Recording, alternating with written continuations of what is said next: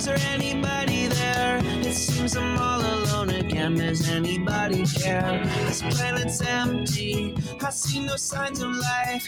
Please don't tell me that the human race did not survive. There are no people in the future. There are no people. There are no people in the future. No people at all. There are no people in the future. Where did all my people go? There are no people in the future. Let me try my people call. Where are all my people?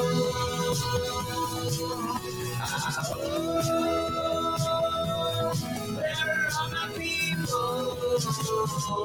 I guess I'll fly away now. Hey, everybody. Welcome. Yes, it is Friday, February 2nd, 2024. Welcome to Raging Chicken's Friday Politics Roundup. This is Kevin Mahoney, editor and founder of Raging Chicken. Each week we break down the good, the bad, and ugly in state and national politics.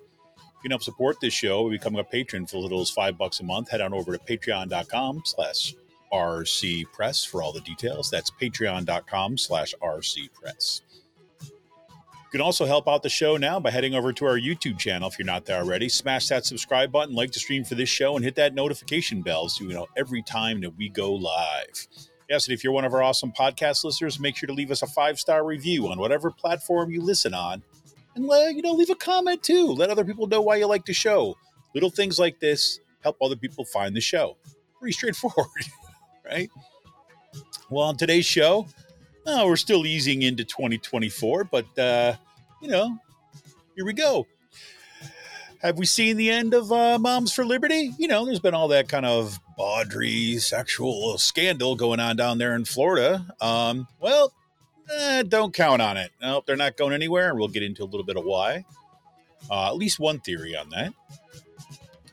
And GOP operative Clarice Shillinger's hypocrisy is heading to trial. Yes, who knows? Maybe we'll even find out that Paul Martino will be chipping in on our legal bills too. Maybe? I don't know.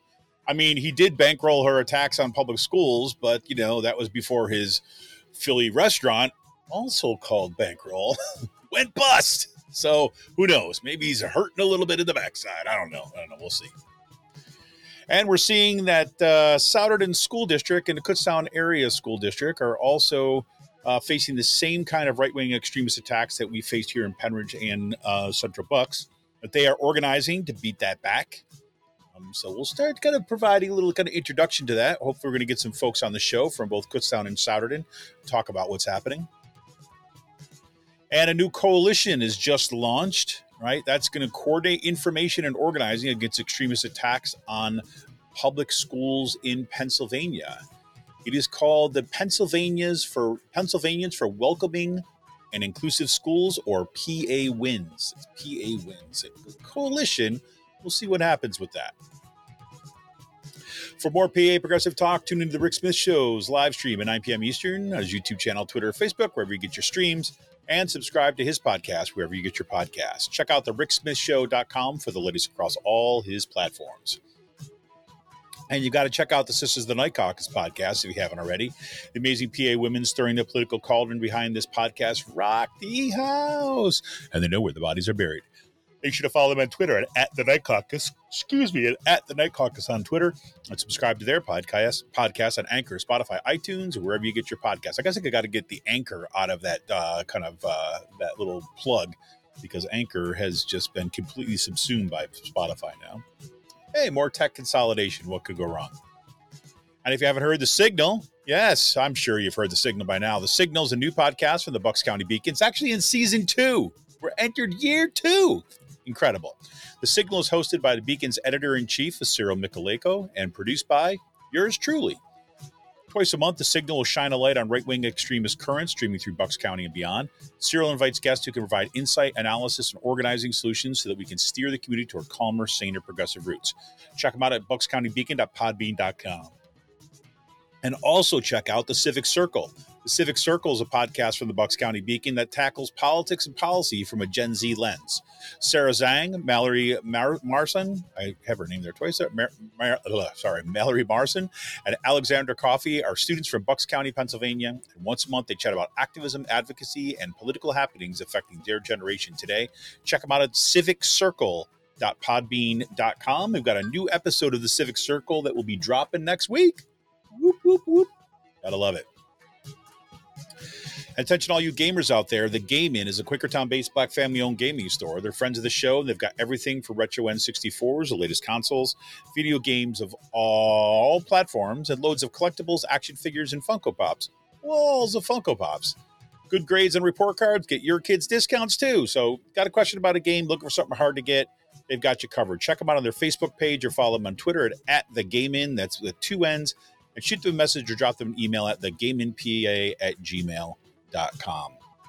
And if you find yourself in the Kutztown area, or you're looking for a little kind of looking for a little day trip, something kind of awesome to do, well, you got to check out the Heart and Hearth Deli and Smokehouse. That's located at 466 West Main Street. That's kitty corner for the Kutztown University campus. Heart and Hearth is an American bistro featuring barbecue and French-inspired fare, all with locally sourced ingredients, all with organic ingredients. Gotta love it. Gotta go check them out. And tell Colleen and Jim, right? They run the place, right? They're the cooks. Tell them that Raging Chicken sent you. And a special shout out goes to Jonathan Mann, who wrote our intro song, There Are No People in the Future. You can check out all his great stuff on his YouTube page and follow him on Twitter at Song of Dayman. That's with 2 N's. At Song of Dayman on Twitter. Look, everybody, if you want a progressive future, we need progressive media. Support Pull No Punches, homegrown progressive media today. Become a patron for Raging Chicken for as little as $5 a month. Simply go to patreon.com/rcpress. We're here for the fight, but we need you. Become a patron for the price of a good beer once a month. Help keep the media in the movement and the movement in the media. Become a patron for as little as $5 a month by going to patreon.com/rcpress today. Well, welcome everybody. It's our first Friday show of 2024. Very excited about that. And like I said in this past Monday show on Out to Coop Live, is that we're kind of slowly wading back into this year as things are heating up pretty quickly. Of course, there's so much that we could talk about. There's so much that's going on. But we're going to stick to kind of just a few things today. Also, if you're kind of watching a live stream right now and you've got some things that are happening in your neck of the woods that you want to kind of throw in chat to talk about, that'd be fantastic too as well. Love to hear more. We've got upcoming events, actions that are happening in the community that you want to get the word out about. Go ahead and plug them in the chat and we'll kind of read them on air. We'll get that out as best we can. So, a few things that I wanted to kind of highlight today. So you may or may not have seen this. Or I shouldn't say this. You may. I don't know how closely people are following it. I know that there's been a lot of folks who, especially who have been dealing with all the nonsense that has been happening through Moms for Liberty and the kind of the horrific impact they've been having on our public schools, on the tenor of community meetings, all the vitriol and all the hate that they've kind of brought into discussions around our school board. Well, that. So we've seen. Well, let's step back. So we know that there's a bunch of questions that not a bunch of questions. There's been a bunch of issues that have been has come up about Moms for Liberty, particularly on the national level, right? So we know that I'm sorry. We know that Ziegler, who's like one of the founders, or the Bridget Ziegler, the founder of Moms for Liberty down in Florida, there has been increasingly disturbing and really messed up stuff going on with a kind of sexual scandal in here. Imagine right-wing extremists ending up in a sexual scandal, right? So here you have the kind of, Bridget Ziegler and her husband, who's also the GOP, was the chair of the GOP in Florida, Christian Ziegler. Turns out they've got this little kind of threesome sex thing going on kind of behind the scenes, right? Outside, while they're kind of like decrying, like our kids or the decline of morals and all this stuff. And then now there's been rape charges that have been brought against, or at least sexual assault charges brought against Christian Ziegler. Kind of was part of this little tryst, this ongoing tryst. The hypocrisy goes so deep that you can't even believe it. But because of that, right, and because of the just absolute hypocrisy of what's going on and what happened with the kind of the leaders of Moms for Liberty at a national level, there's been some questions about Moms for Liberty's future. And at the same time, Moms for Liberty suffered some significant losses, right? I mean, they were unable to get the Hillsdale College curriculum passed, right, down in Florida, where Bridget Ziegler was the head of that school board. They couldn't get that through, but of course here in Penridge, right, they were able to kind of go ahead and hire good old Jordan Adams and bring in all the kind of Christian nationalist curriculum, through his organization. And they've disrupted all sorts of politics in the district, as well as Central Bucks, as well as a bunch of other districts. But we saw this past election that Penridge and Central Bucks both beat back, right, the power of that big money and the Moms for Liberty influence. And so there were some national arguments, national kind of, not national arguments, national articles that were speculating about the future of Moms for Liberty. Now, you may have remembered that we had Jennifer Berkshire. Cyril Michaleko interviewed her for the Bucks County Beacon on the Signal, and she writes about kind of a lot of this, kind of right-wing extremist stuff. And she and Jack Snyder has recently had an article in The Nation. Now, this is going back to December, so you may have already seen this. So I apologize if this is old news for you. But I think that they had a kind of an important analysis there. And the reason why I wanted to bring it up now, instead of that was back in December, well, is in part because, something comes out, the article's published mid-December, it's in the middle of the lead up to the holidays and stuff. So this kind of stuff can get lost quickly, easily. But she, they had a good kind of really argument in casing here. So after kind of detailing a bunch of the reasons why, or the problems that is kind of blowing up for Moms for Liberty, right?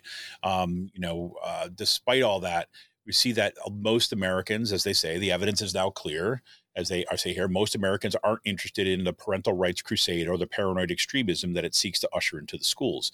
Virtual everywhere the group fielded candidates for a school board last month, right, because this was December, they lost. In Iowa, 12 of 13 Moms for Liberty endorsed candidates lost their race. In Pennsylvania, New Mexico, Virginia, and Kansas, the story was much the same.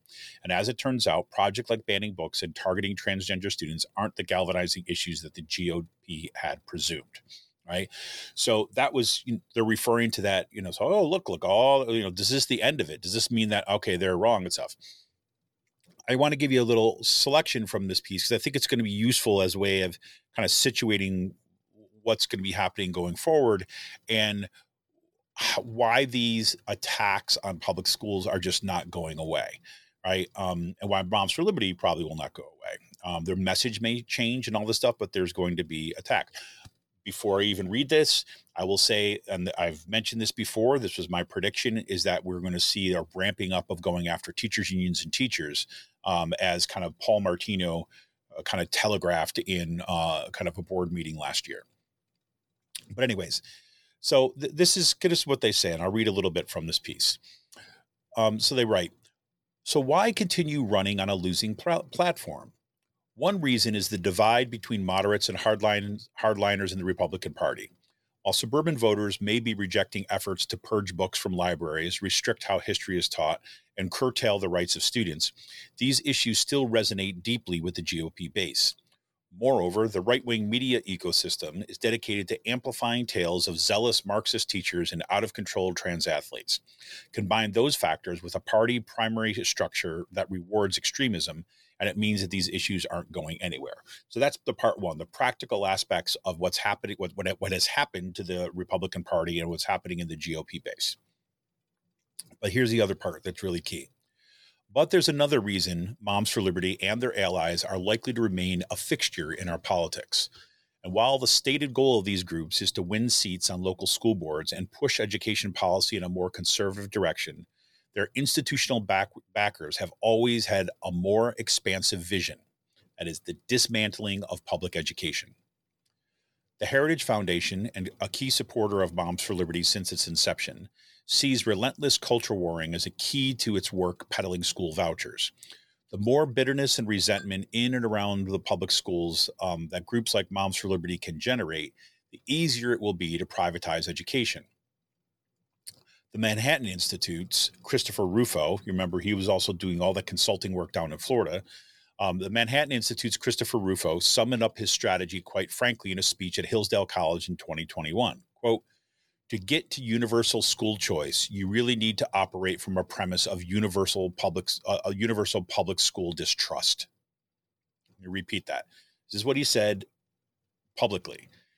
To get to universal school choice, you really need to operate from a premise of universal public school distrust. The target is about the distrust, right? The specific message, the funders, okay, let's be clear. There are these, like the folks on the ground, the kind of deeply religious operatives, the Christian nationalists, right? And again, there's overlap here. But they want to undermine like public schools. And the way you have to do that, you have to break the trust that people have in their schools, right? And their teachers and so on. Okay. So why does the far right want to pull apart public education? Well, there are several motivating factors. First is the cost. We spend the better part of $1 trillion each year educating the 50 million students enrolled in the nation's public schools. For conservatives, set on eliminating taxation, privatizing education has always been a long holy grail. Second is the fact that public education is the nation's most heavily unionized sector. The American Federation of Teachers maintains roughly 1.7 million members, while the National Education Association has roughly 2 million members on its roll. That's locally in Pennsylvania, that's PSEA, Pennsylvania State Education Association. Many on the right are offended by the very idea of organized labor, but the GOP also has a pragmatic interest in undermining unions, which traditionally turns out for the Democratic Party. Then finally, there's the fact that public education is designed to advance the common good rather than individual values and interests. For religious fundamentalists and committed libertarians, this borders on Soviet-style collectivism. Most Americans happen to actually like public education, despite decades of attacks on the public schools. From systemic underfunding to overheated claims about declining test scores, most parents have been consistently positive about their children's schools. And the public continues to express confidence in professional educators and democratic governance of schools. That's small d democratic. But if your goal is to undermine faith in public education and to advance a narrative that Americans are so hopelessly divided that public schools are no longer possible, then it makes sense to keep fanning the flames, even if the cause is a loser at the polls. Many culture war candidates may think that the purpose of their crusade is to take charge of the public education system, but the money behind those candidates has a bigger purpose in mind. The purpose of the flames is to burn the system to the ground. Okay, there you go. So well said. And again, that appeared in The Nation on December 15th. I'll say Moms for Liberty isn't going anywhere. And I think why that is useful in my mind, right, especially as, you know, we see, yes, the decline of the vitriol to some degree in Penridge and Central Bucks, but now we see it ramping up in other districts. The reason why that's important is because if we understand that ultimately the messaging machine and the money machine is not committed to one specific agenda, right? They will shift they'll be hypocritical. It'll appear to the vast majority of us completely hypocritical, a 180-degree turn from where they went before. They said one thing on one day, they'll say one thing the next day. That doesn't matter. To those folks, it doesn't matter. To the minions, right? To the marchers, to the, the people with the tiki torches, where they're coming out to these school board meetings, they don't care. They're getting their kind of messaging, marching orders, if you will, from these think tanks, right, that are funneled through churches, that are funneled through local organizations and propagated by kind of millionaires like, Paul Martino and like Andy Meehan and Jim Worthington and all these folks that we've become familiar with here in Bucks County, right? So they'll shift their message, right? But ultimately, right, part of, I think, what the agenda has to be for kind of the organizing and the continued organizing is an affirmative defense of public schools, right? That the building out, this is an opportunity, especially in like Penridge and Central Bucks, right? Part of our opportunity now, right? And I think I would argue part of the necessity is to continue to build a public argument for the importance of public schools and why public schools are so essential.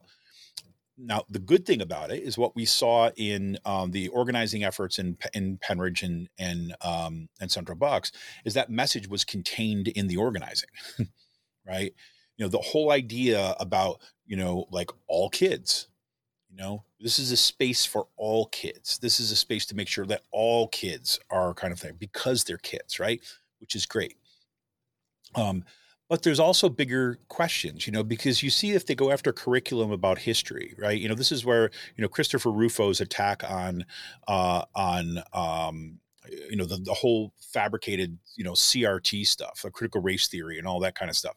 The reason why they go after that, right, is because they're just trying to say, oh my God, the teachers, right, and the school district, but the teachers in particular, right, are looking to kind of brainwash our kids into their liberal leftist Marxist agenda, right?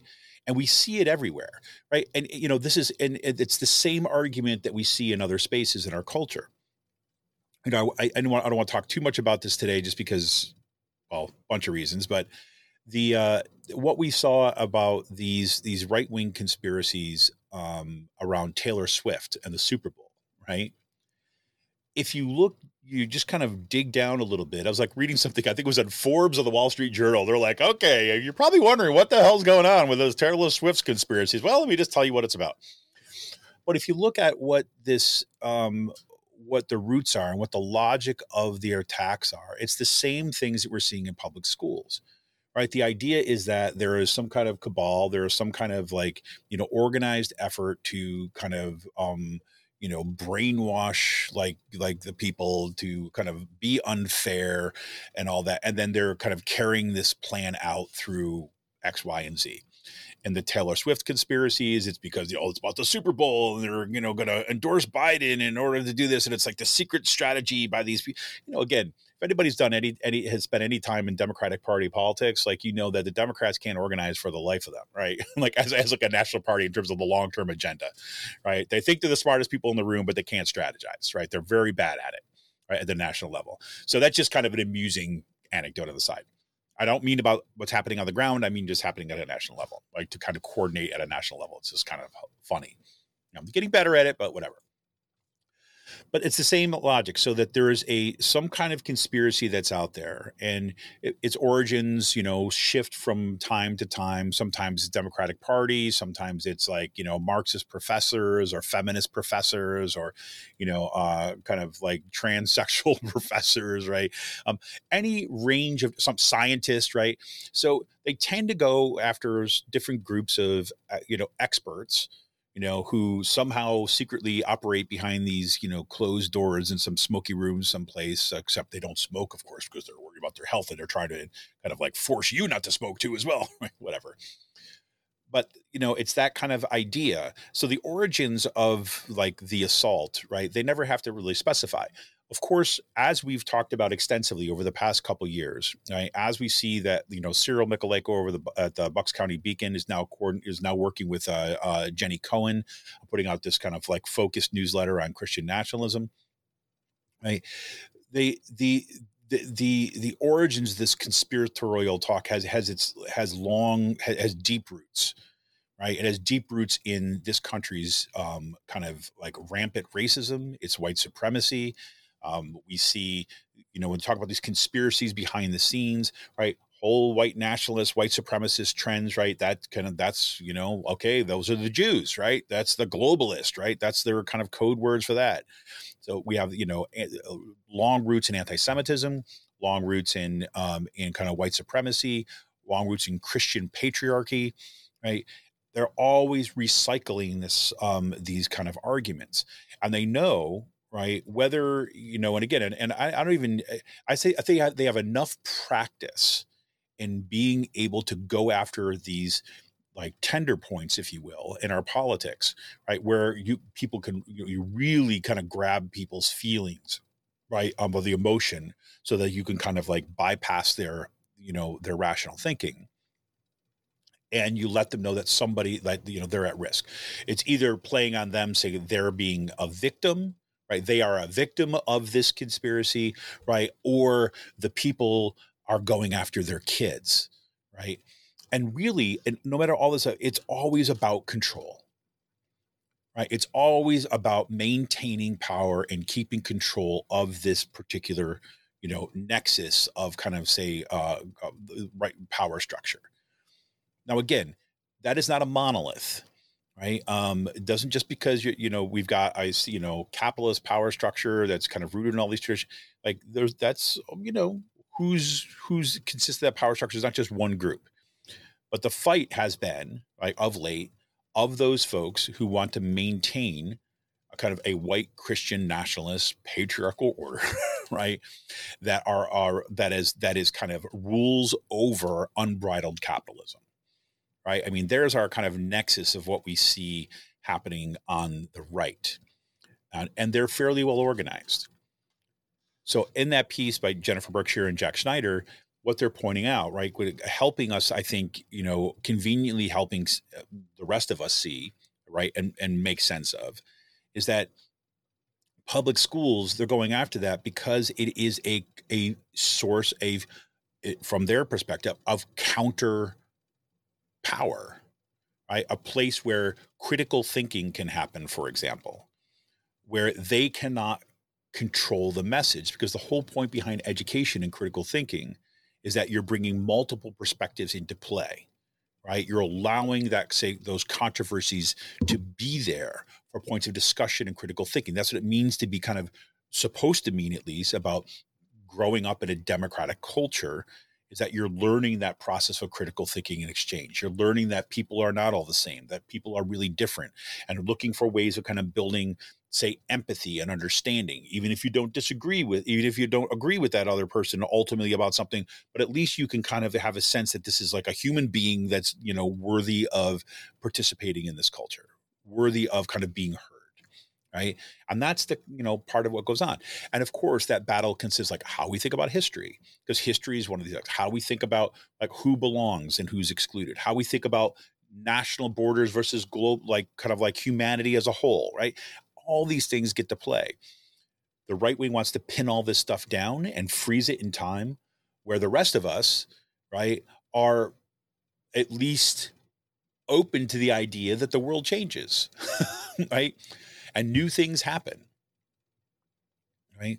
So, that was kind of, I think, just a really good piece. And it's also, a kind of a setup for like, okay, Moms for Liberty, yes, it was defeated in a bunch of these other high profile cases, but they're not going away.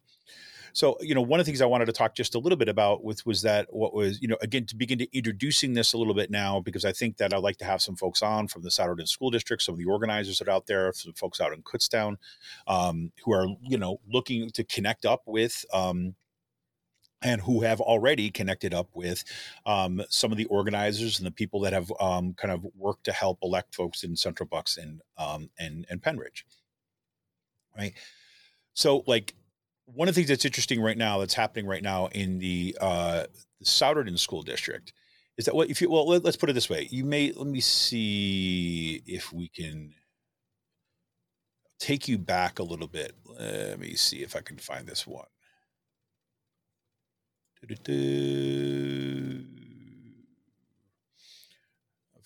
course.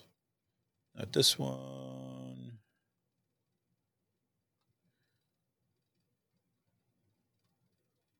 Oh God, I didn't save it. Oh shoot.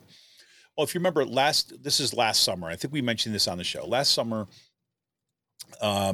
there was an opening on the Souderton area school board. I think somebody left or stepped down from their position. And the school board majority, again, kind of Republican dominated school board. The school board, it's not, they appointed somebody to fill that open position, somebody who was actually already planning on running for school board. So they put that person in the seat. The problem with this is that one, there was no public process. Number two, there was a range of candidates who were running for office, and none of the ones, particularly on the Democratic side, I think, were even notified that this was actually happening. They were going to appoint someone, and so the public was kind of taken aback. So you have a school board meeting where they're announced there's going to be an appointment. Nobody knows that much about this person so far. Anybody who does, they don't have the details about how to stop this, whatever it might be. And so they appoint this one guy, and I don't have it in front of me, which is killing me right now. But they report this one guy who turns out he has if you look at this guy's social media, this guy is an extremist, right? He has got the 3%er militia stickers on his car, right? Apparently he's got them in his office, right? He's got he's posts pictures of himself in that kind of the Spartan 3%er helmet. Tattoo, all this kind of stuff, where this is in a democratic process, in a public process for public schools. This is something that the public should have an opportunity to consider. That, you're going to appoint this guy with right-wing extremist politics, who's actually publicly at least proclaims to be part of this 3%er militia organization, and you're going to point this person ahead to run or to be one of the people that will run those public schools in Souderton. That's a problem. Well, since then, and it's not just that issue. We see that there's been the elections in Souderton has cemented an even more right-wing school board majority. And there are folks that are seriously concerned of what's going to happen to their curriculum. What's also happening there is, it turns out that one of the wedges, I guess, or one of the angles for which to see what is happening there is to see this kind of emerging battle over transparency in the Souderton area school districts.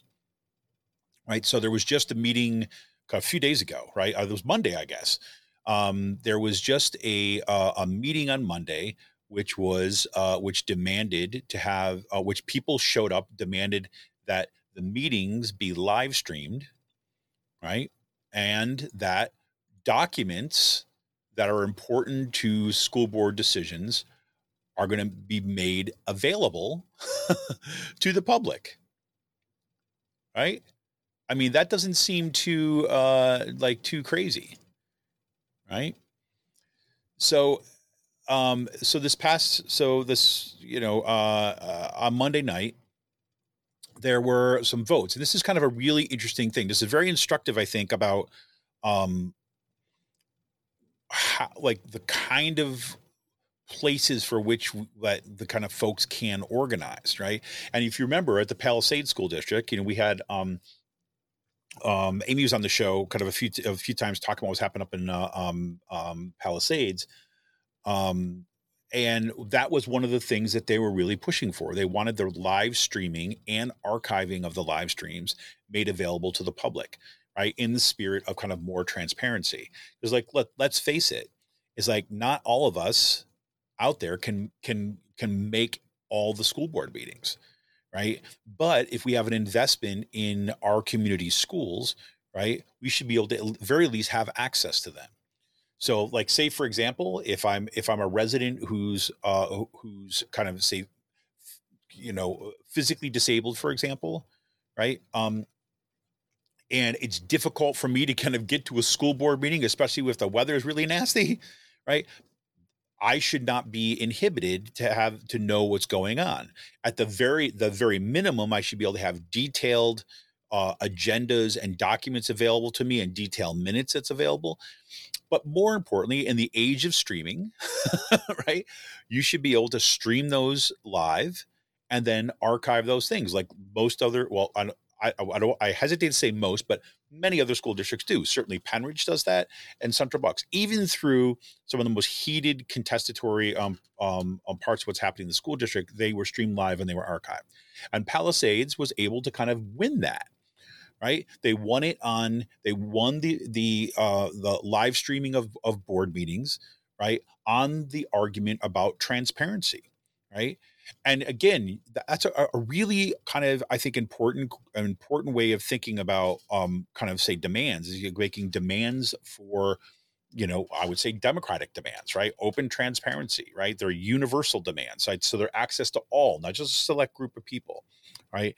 And if these people that are running these school boards, who supposedly are elected and representing the people in that district, right? And that school board is spending district money and district tax money, that people should be able to have some degree of a kind of direct oversight, right? And participation in that process.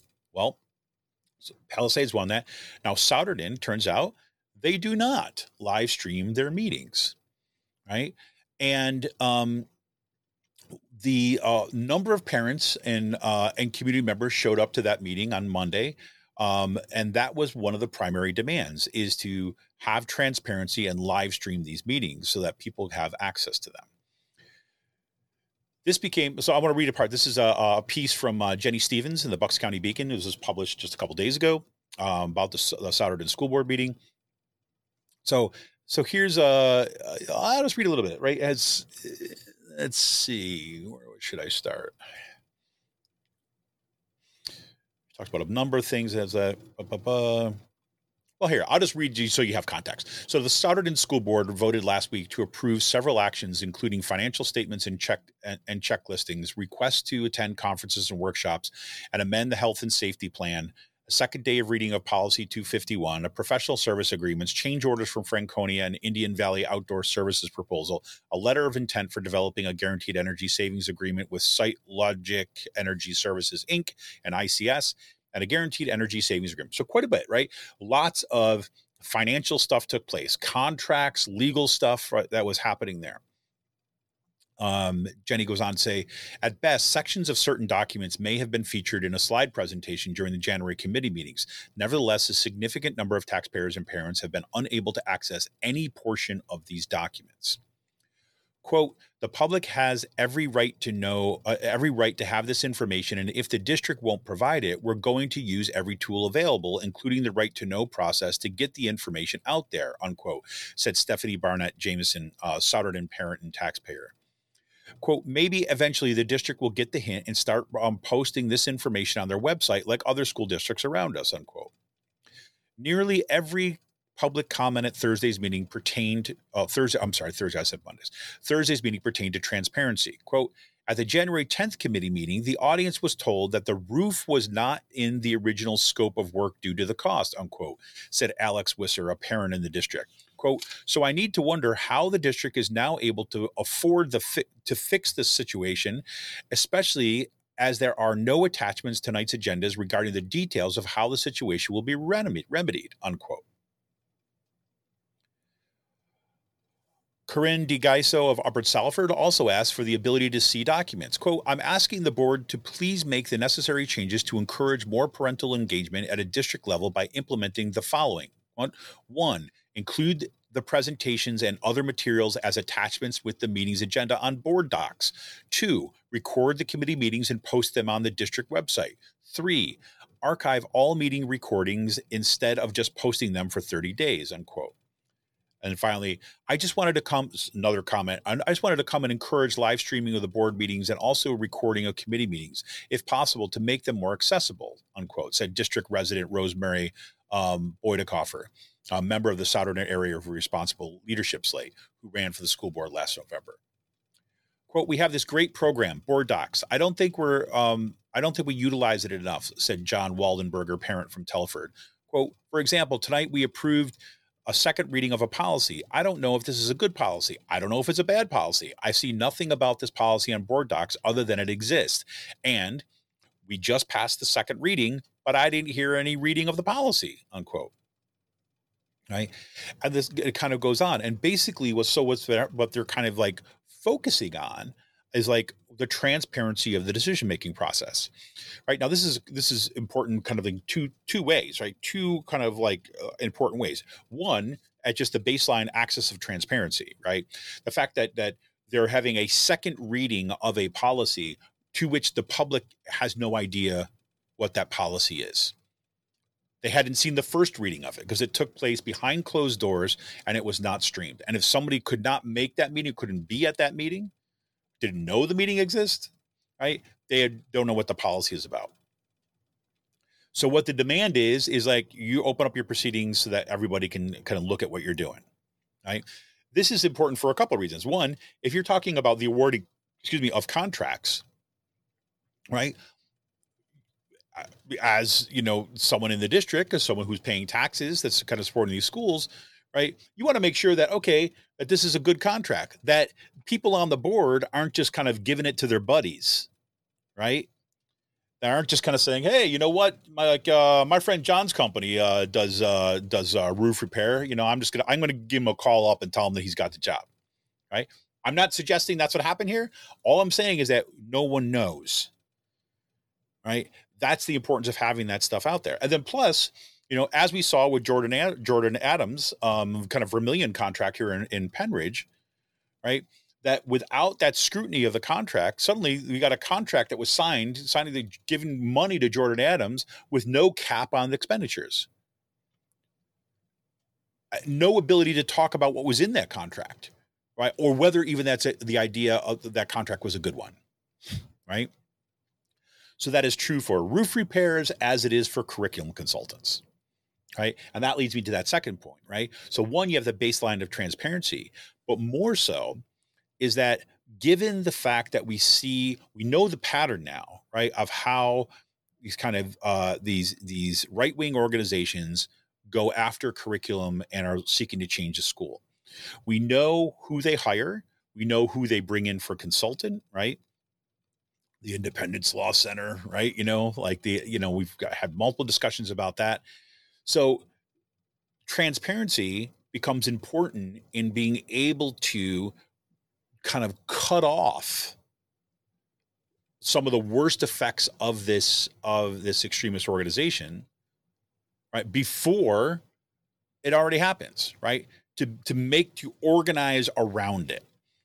And if you don't know this stuff is coming, then it's too late by the time you find out about it and they've passed it, right? We know that from the Penridge experience, we know that what happened in Penridge, despite the fact that they have live stream stuff, that you still had board members, Jordan Blomgren, in particular, who is still on the board, who went behind everybody else's back, didn't inform half of the people on the school board, right? And independently negotiated a contract for which all of us were going to be financially and kind of like curricularly liable, right? We were going to have incur the cost of her decision, right?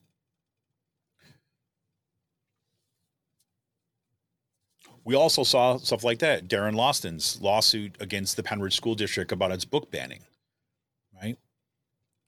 There's a negotiating of this book banning, changing that book banning policy, to have it publicly available for everybody to look at ahead of meetings. And even then, they tried to post things at the last minute, right? The last legal minute, right? They had to do it 24 hours ahead. So they do it 23 hours and 59 minutes ahead of time, right? And so parents and community members scrambling through the evening, into the night, trying to kind of read the policy to figure out what was going on, right? So they're going to try it anyways. They're going to try to kind of get this stuff in and work the system anyways. But at the very least, you got to have that baseline of transparency. So this is kind of really cool to see this organizing happening in Souderton, right?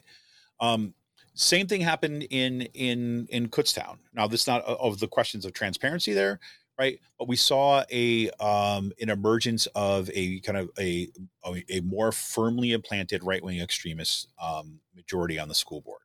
And I know that the parents and community members there are deeply concerned about the directions, what's going to happen in the school, which is why I'm introducing that today, right? And hopefully going to get some folks on to be able to talk some more about it. So there's that.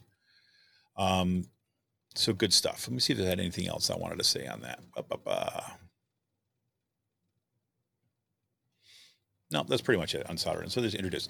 So the other thing I did want to talk about a little bit is good old Clarice Shillinger, who you may or may not kind of be familiar with. I know that my good old friend Sean Kitchen out there in Harrisburg. Wait, why is this? Oh, here we go. Hold on just a second. Something is not right here. Where is the...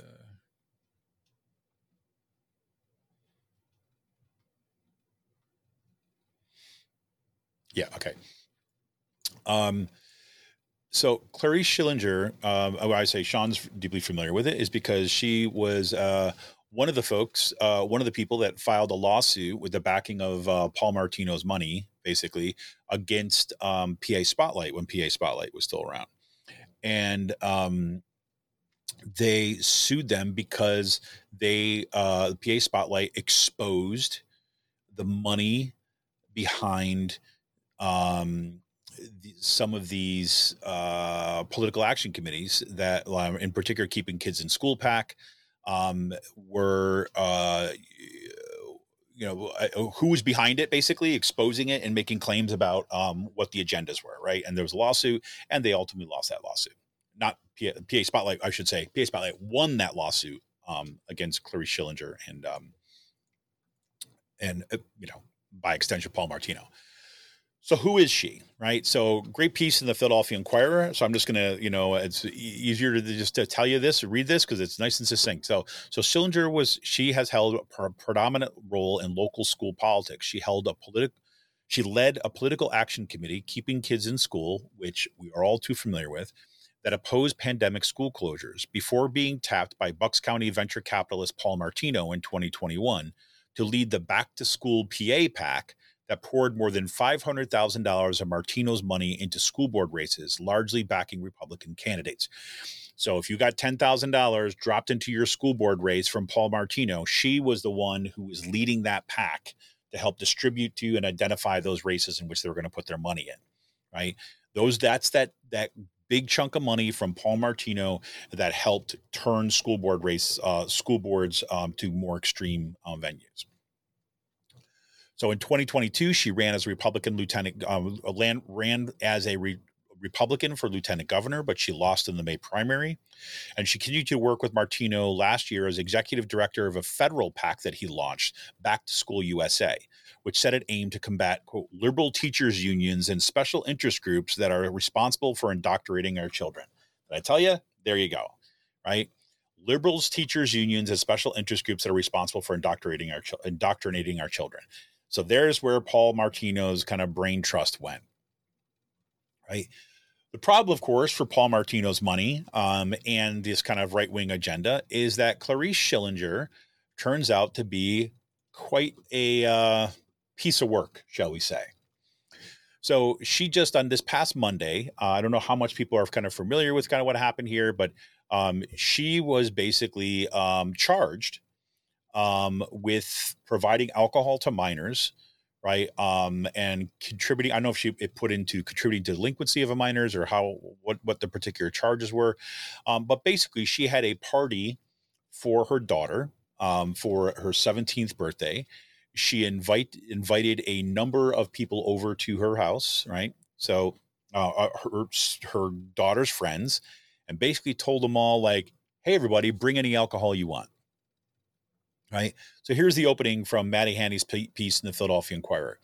So teenagers who attended a boozy 17th birthday party that former GOP lieutenant governor candidate Clarice Shillinger hosted for her daughter last fall described on Monday a drunken scene to a Bucks County judge, including descriptions of Shillinger sitting on a boy's lap and repeatedly taking shots of vodka during the party in her Doylestown home. One teenager also testified that Ms. Clarice is how they refer to her. Ms. Clarice punched him in the chin as he left the house with other friends. Their departure spurred by Shillinger's boyfriend growing increasingly drunk and belligerent, allegedly assaulting another teen who testified. After hearing their testimony, Judge Stacy Wertman held Shillinger, who led a political action committee that targeted school boards, over for trial on charges including simple assault, harassment, and furnishing alcohol to minors. And then it goes into all the things that the teenagers said. Right? I'll give you a little bit of a flavor. Testifying at the district court in Jameson, 3 teenagers, whom prosecutors identified by their initials to protect their privacy, told their stories about a night of September 29th when they were invited to a surprise birthday party at Shillinger's house on Liz Circle for her daughter, who was turning 17. In a group chat before the party, 2 girls said that Shillinger, 36, had told them, quote, "You could bring alcohol," unquote, said one of the teens, a 16-year-old high school sophomore. Quote, "It was common knowledge," unquote, that you could drink at Shillinger's house, the boy said. You didn't have to ask. Inside the house, the basement was festive, decked out in neon colors, the boy said. There was also a bar, a beer pong table, and a net at the back. The bar was stocked with New Amsterdam vodka and Malibu rum, the teen said. Shillinger, her boyfriend, and parents were drinking upstairs, but the teen said Shillinger was in the basement with them for part of the night. Another boy, also a high school sophomore, testified that he was Shillinger's partner in beer pong, which they played with vodka. He said he took about 15 shots and remembered the night until he fell asleep in the bathroom. The other sophomore, he said, observed Shillinger repeatedly taking shots, estimated 5 to 8. He said he wasn't drinking, but almost all of the 15 to 20 people at the party were. At one point, he went upstairs to find his girlfriend, who was throwing up in the bathroom. As he waited for her outside, he said Shillinger and her boyfriend, Shan Wilson, he heard them arguing. Shillinger said that Wilson had punched a wall, the boy said. He said he asked Shillinger if she wanted Wilson to leave, and he said yes. And Wilson grabbed my neck and slammed me into the wall. A third teenager who testified, an 18-year-old freshman at Rosemont College, said he wasn't drinking, but that Shillinger was, and at one point, sitting on his lap while he was lounging on a beanbag. Shillinger told the teenager that, quote, "You're my favorite," he said. And to get out of the situation, he said, he told her he had to go to the bathroom. And it goes on. Right? So this is the woman who ran the pack to protect kids. Right? Now, again, it is almost uninteresting to hear of a case of, just like with Moms for Liberty, to hear of a case, we have some right-wing kind of extremists or Christian nationalists and all this stuff. Turns out that they are doing exactly the things that they are claiming that the liberals, teachers unions, and other organizations are doing. Right? That they are some of the worst perpetrators. Right? So they're fine with this situation, right? She's like one of these folks, right? She's going out there, oh, the pedophiles that are out there. And there she is, sitting on the lap of a teenager, saying, "You're my favorite," while shooting shots of vodka. Right? I mean, there you have it. Right? So, the reason why this I think this is so, this kind of stands out for me again, because it's such a clear case, it's such a local case. And it shows you that these people, right, they don't care about half the crap that they say. They just want to control other people. They want their agenda and their ideas. They want control and they want domination. That's what they want.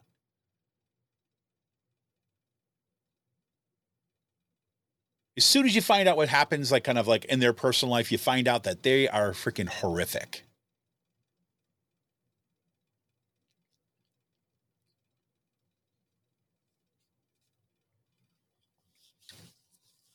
So there you have it. So anyways, good for you. Good for you, Clarice. good luck to you. Not really.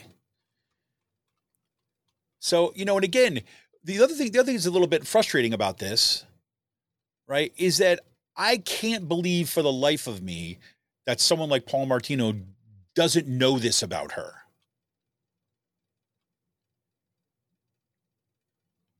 And yet that guy is not gonna face any consequences.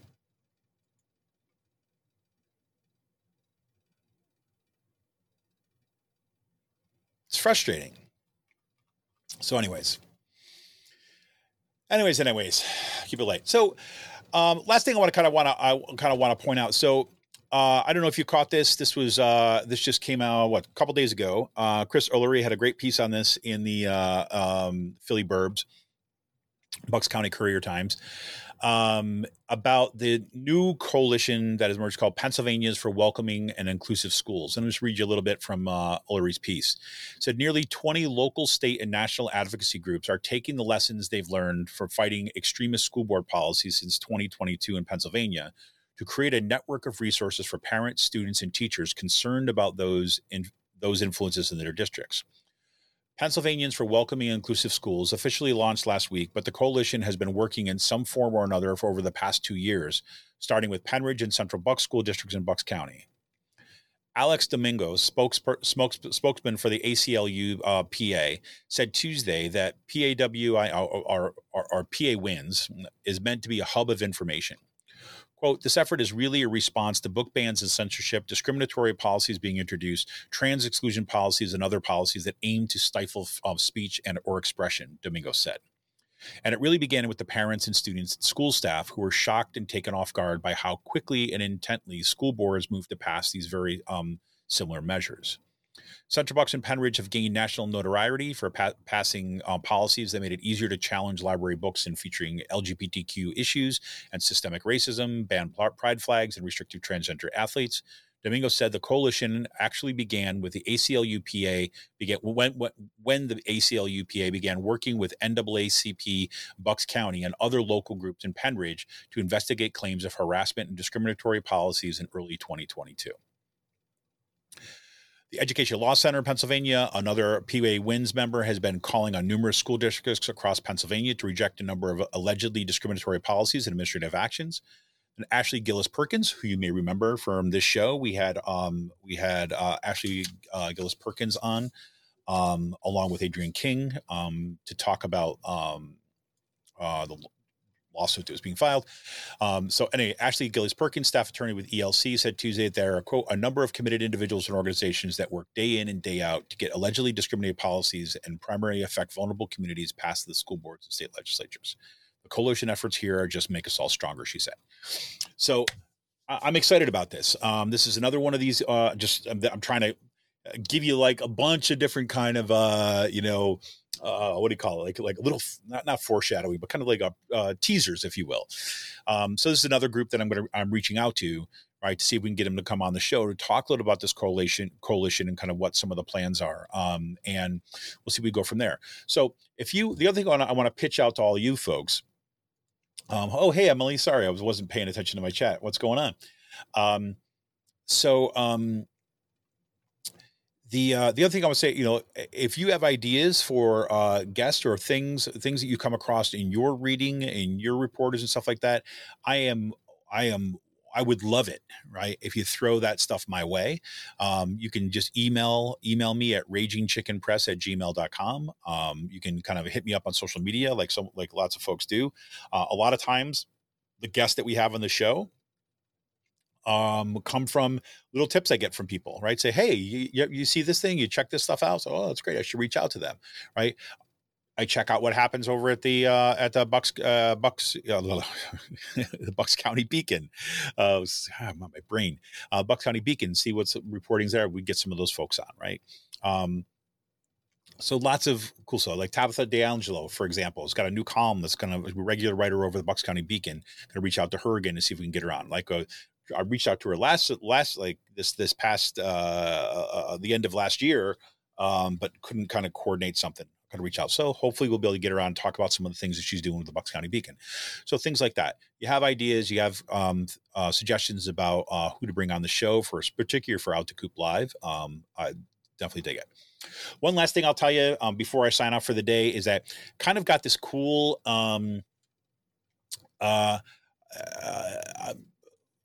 I just think it's gonna be fun. Let's put it that way. I think it's gonna be fun. It's gonna be interesting, and it's gonna be a little bit out of the box for what we kind of normally do.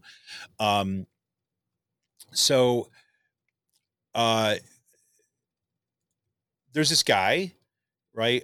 His name is James Meyer, right? James Meyer is running for New York State Senate up in kind of the Oneida County.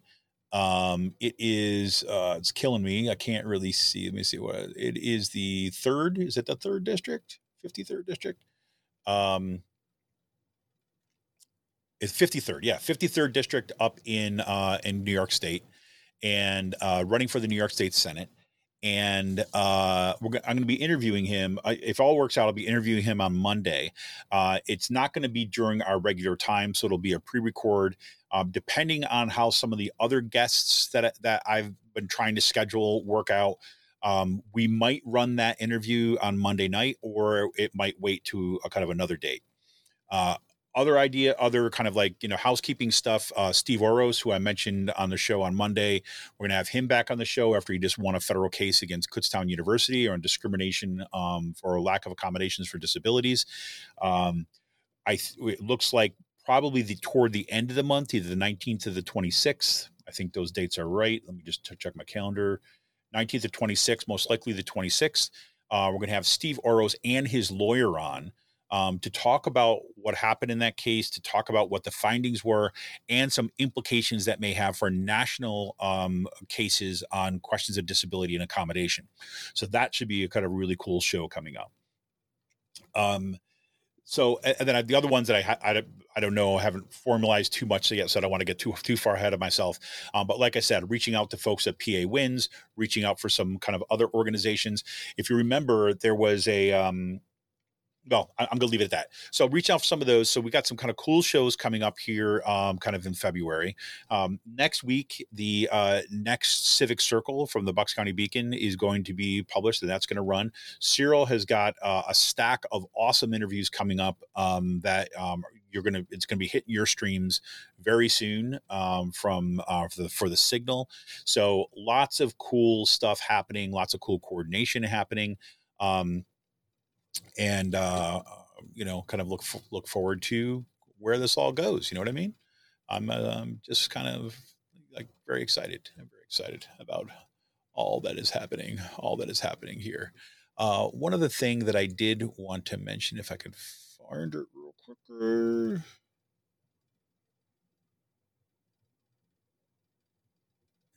Well, nope, there was one kind of, anyways. So lots of good stuff coming up, and I really look forward to all that's kind of coming up. I know that the presidential stuff has been starting to ramp up, right? And yes, I know that I have not kind of mentioned Trump once until now, or Biden until now, and the national politics at all at this point, and there's a lot going on.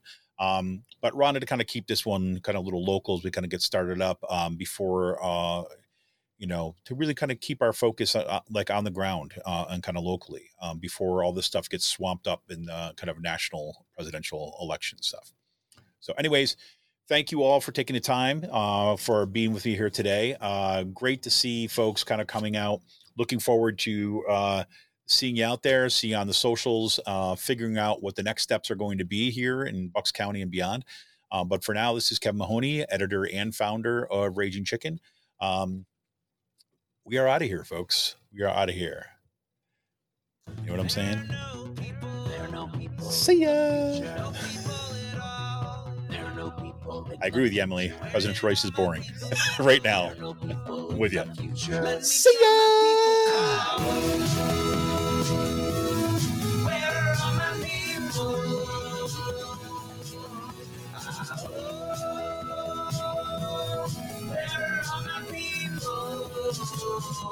I guess I'll fly away now.